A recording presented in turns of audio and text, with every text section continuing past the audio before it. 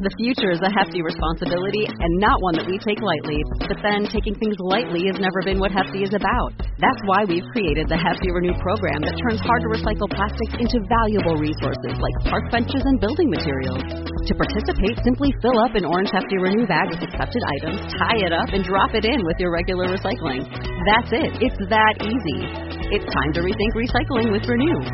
Particular valued resources may vary by geography. More info available at heftyrenew.com. This is the Read to Lead podcast, episode 347.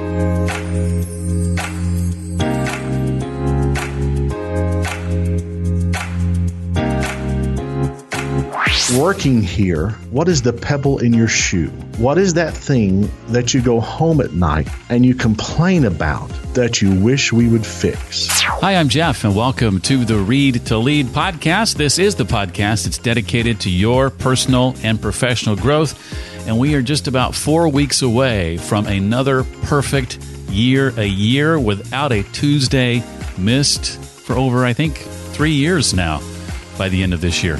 Keep your fingers crossed. We can do it.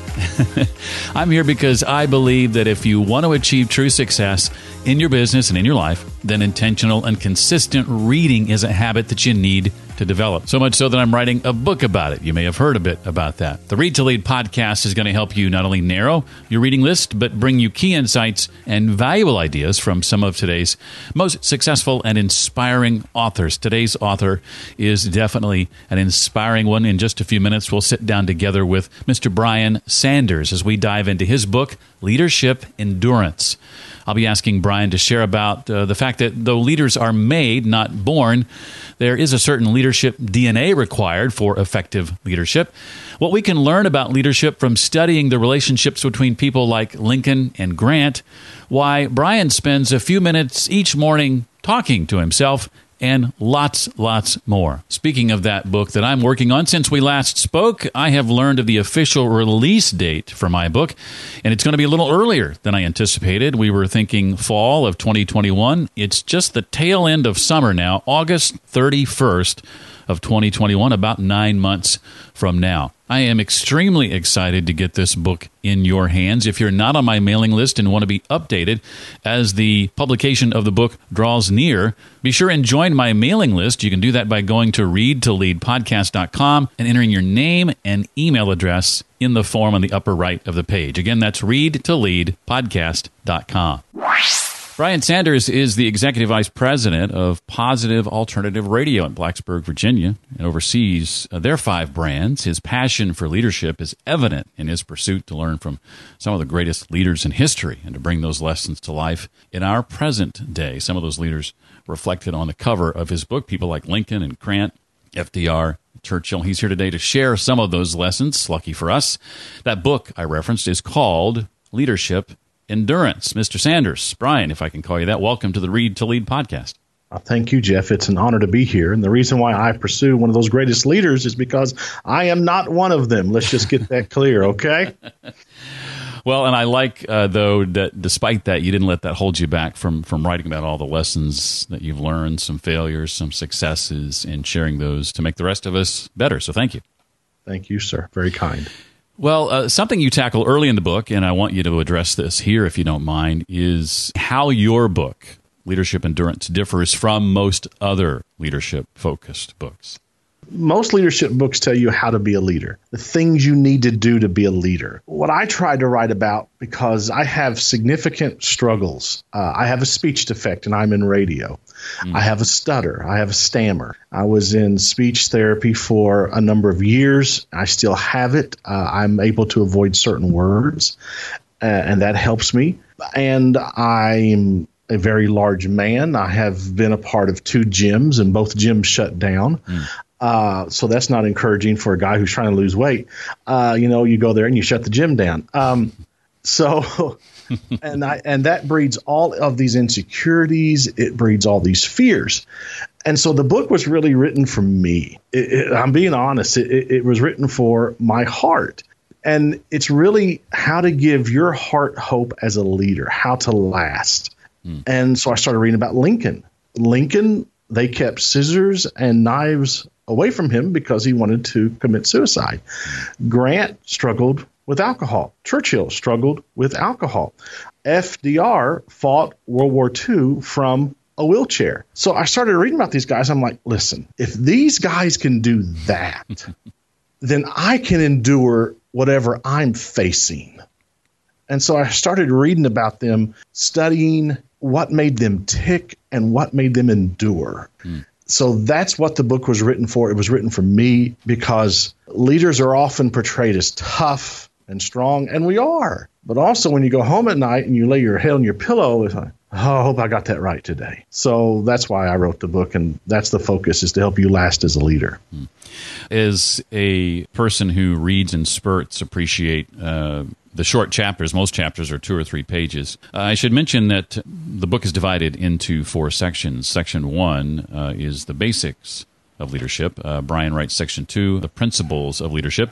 Section 3, team principles. And Section 4, critics and criticism. And then Section 5, overcoming failure. Most of my questions are going to come out of the first third to first half of the book, Brian, but we'll give you a chance to put a nice little bow on it at the end, if you will. Okay. You say that leaders are made and not born. I don't disagree with that. Yet, certain leadership DNA is needed. What then makes up this mysterious DNA? I think it's common sense. You should be able to make certain decisions without data. So if you have to have a 3-page thesis for every single decision that you're going to make, you will fail. This is DNA as well. The ability to see the whole chessboard. And if you don't play chess, I just can't explain it here. Or let me say this. You have to see the whole war. You just can't see the role that your particular troop will play in a battle. You have to step back, look at the whole war and how this thing is going to progress. And if you can't do that, you probably can't be a great leader. You also need to be able to get along with people. If you don't like people, don't be a leader, because you're going to make yourself miserable and you'll also make other people miserable. You need to see the potential in others and extract it from them, not by commanding them, but by inspiring them. Well, there is something in particular that you mentioned that every leader, that you feel every leader needs. It has to do with relationships. Can you talk a bit about that? You need to have the ability to cultivate great relationships. Lincoln had Josh Speed. Grant had John Rawlings. I could go on and on and on. I have Kayla Sanders, who's my wife. I have Stan Watts, who is my best friend. You need someone who can speak truth to you, who can speak hope to you, who can help you see the world rightly. Grant's wife wrote him letters almost every single day, telling him that she believed in him and that she loved him.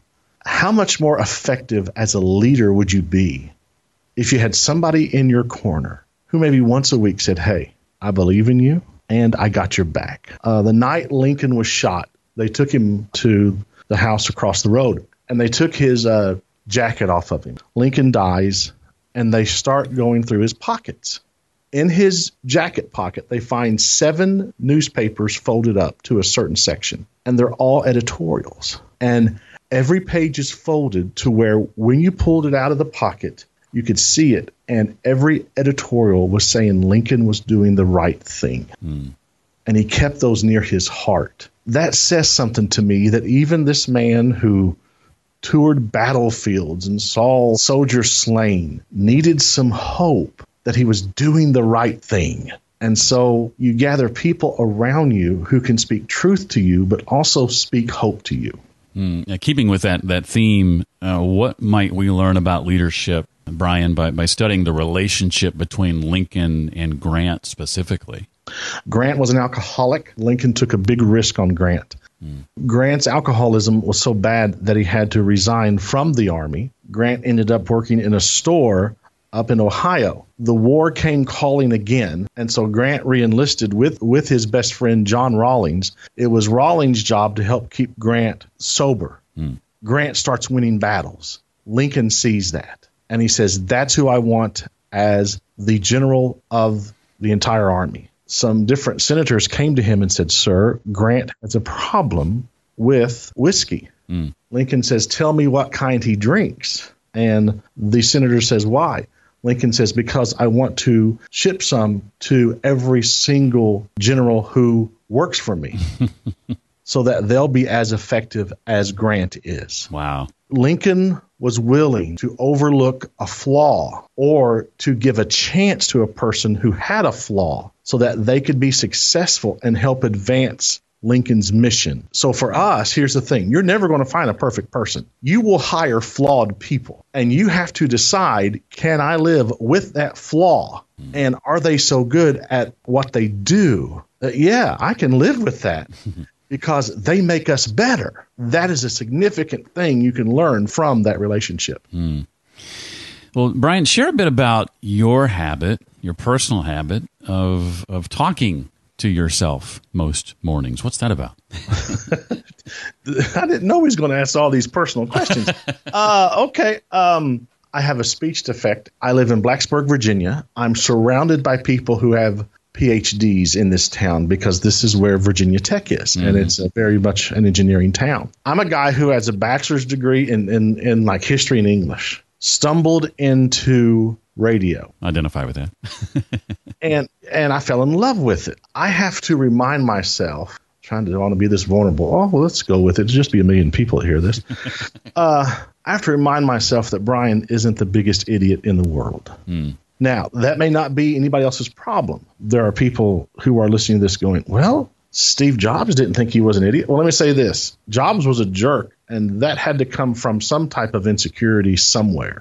So in my iPhone, in the Notes app, there's a note that says the gospel according to Brian. And I tap on that every morning, and it tells me things like, I am called to this. I am equipped to do this. I have been a success in the past, and even when I have failed, I have been able to right the ship. And it has those types of things in it because as a leader, you're going to go into the day and you're going to face stuff that's going to make you doubt every single thing that you believe or that you are equipped to face. And so I remind myself that I have skills, I have talent, I have a calling so that I can face those things with confidence. Why do you believe, Brian, that all effective leaders are readers? Harry Truman said, all leaders are readers, but not all readers are leaders. Leaders must learn from the failures of others so that they can avoid them. Go read presidential biographies. Go read books about the war between Sega and Nintendo. Go read Barbarians at the Gate about Nabisco. Go read any number of different business stories. Learn how Jobs failed at Apple and then how he came back. Because you're going to face not the exact same thing, but similar circumstances. And then in your life and then in your decisions, you will have a reservoir of knowledge that you can draw from that hopefully you won't repeat those same mistakes. And leaders and organizations need to remain nimble and shapeable like wet clay on a potter's wheel. And while you're reading and while you're learning, you are on that potter's wheel. We are tempted at some point to say, all right, I have read enough, I have learned enough. And then you take yourself off of the potter wheel and you put yourself on the shelf to be adored. After a few years, you start to crack and get dusty and you become useless. But if you stay on the potter's wheel, where you're always learning and yet you can be shaped, you can be useful to others and to the organization. Yeah, that speaks to me so much, and I've shared the story a number of times here on the show about leaving college and believing that my learning was now done. I was finished with that. I could set reading and learning and all that sort of thing aside. And when I started this podcast, it was really an attempt to speak to that person who had made that same decision and was regretting it and wanted to get back into learning on a regular basis. And while many of my listeners are individuals like that, by and large, I find that the kind of person who listens to this show is that leader who's already experienced success however they might define it. But they understand the value of staying on the wheel that you talked about, and they listen for that reason. So that really spoke to me when you shared it. Tell me a bit more about what you call amnesty time. What is that exactly? This is something that I learned from Jack Welch. I'm a Jack Welch fanboy. I'm an addict.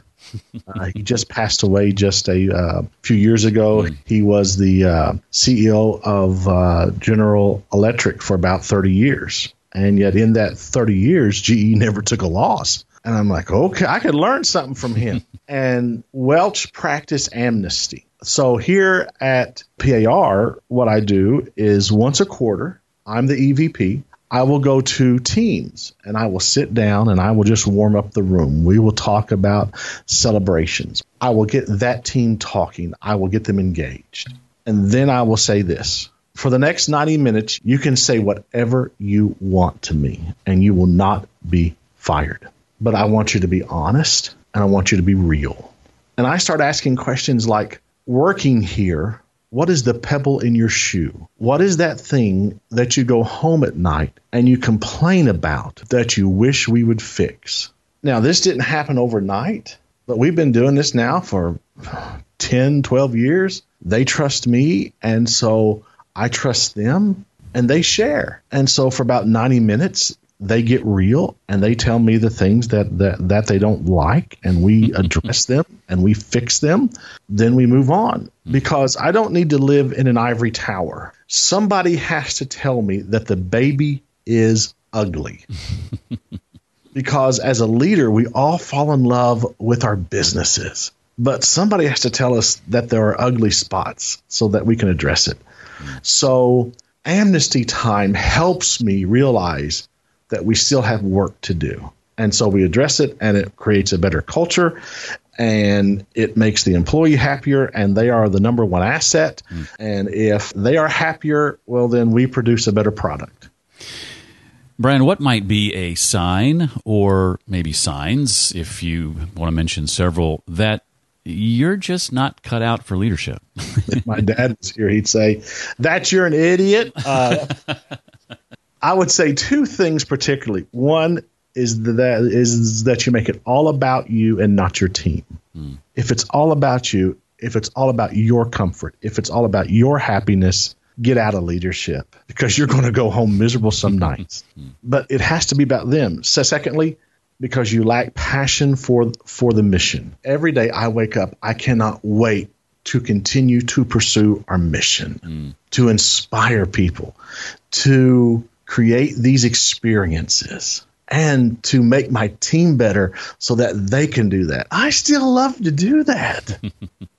And the moment that you don't have that, you got to get out, because then it's a job.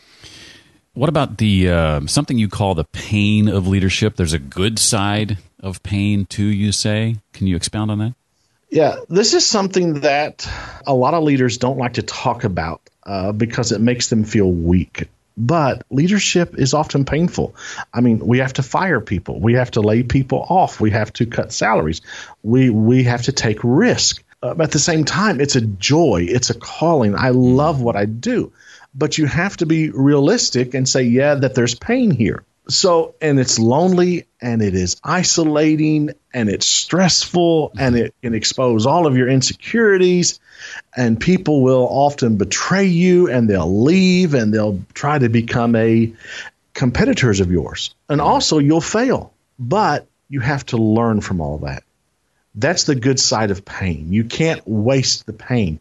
You have to learn from the budget talks. You have to learn from these different betrayals. What warning signs did I not see? How can I hire better moving forward? That is the good side of pain, is to learn from it. Don't get bitter. Don't get angry, and don't take it out on your team. Learn from it and be a better leader and make the organization better. That's the good side of pain. I know one of your philosophies is to fear comfort, to actually create opportunities for discomfort. I was really drawn to this. Why do you say that? Comfort creates laziness. Laziness makes you stagnant. Stagnant leads to failure. That's my Yoda thing. So there you What actually then does creating opportunities for discomfort look like? Take a risk. Take a risk on a product. Take a risk on an idea. Your team brings to you ideas. Let them run with it. If you bring an idea to me, you will probably get assigned that idea. You have a passion for it, let's do it, run with it. And yet we will equip you with just everything you need to do it, but run with it. And then we will see how successful we are. But you got to take a risk and push your team to take those risks. For us, podcasting, into us buying more signals, for us, video, YouTube, those are all risk for us because for 100 years we sat in a studio and we were broadcast over a transmitter. Well, now there's all these other different platforms. Those are risk for us. And so we have to be brave enough to take that risk and then figure out how to measure success from it. And if you don't take a risk, and if you're not currently taking a risk somewhere, you probably aren't being forward focused. You are probably looking at, how do I maintain? You better look at how you can grow, not just maintain. Well, Brian, anything else from the book that I haven't covered that you would want to make sure that we walk away with or know? Know this is that you're not alone. The greatest leaders in the world had weaknesses. They had clay feet. Whenever FDR was about 4 or 5 years old, he was out front of the house with his parents on a blanket, and he was playing. He turned around and he heard screaming. Coming out of the house was his aunt, who was on fire from a very early curling iron, and she died. FDR had certain places in the White House, and he had Olympic rings placed over the bed to where he could exercise upper body strength. Because he couldn't walk, he wanted to have enough body strength to drag himself out of any house he lived in case it caught on fire. Here's a guy who is giving orders to generals for World War II, and he is scared about dying in a house fire. That gives you some perspective, is that all these leaders have clay feet, and we like to ignore that. Embrace it. We're all flawed. Embrace it. Realize it's part of just who we are. Release yourself from the burden of having to be perfect, because you're never going to be that. And you'll drive your team crazy. Well, his name, again, is Brian Sanders. The book, again, is called Leadership Endurance. It's one I recommend you check out. You can find it on Amazon or wherever you buy your favorite books. Brian, thank you so much for taking the time out of your busy day to do this. I appreciated the conversation and your authenticness and your willingness to go deep and share things, warts and all. Thank you, sir. It has been an honor and a joy, and I will be listening. For more on Brian's book or to connect with Brian online or both, visit the show notes page for this episode, readtoleadpodcast.com/347 for episode 347. And as I mentioned earlier, I'd love to be able to communicate with you directly about the release of my upcoming book and also give you a free resource, my 12 favorite business and personal development books, along with what I and many of my guests love about them, why they're in the top 12. You get that free resource when you join my mailing list. Again, go to readtoleadpodcast.com and put your name and email address in the form at the upper right of the page. Super simple. Coming up, we'll be diving into books from authors like Jan Benedict Steenkamp, also Shelley Archambault, Dunkin' Donuts CEO for 35 years, Robert Rosenberg, and we finish out 2020 with a chat with prolific author Brian Tracy. All that and more coming up here on the Read to Lead podcast. Until next time, remember, leaders read, and readers mostly lead.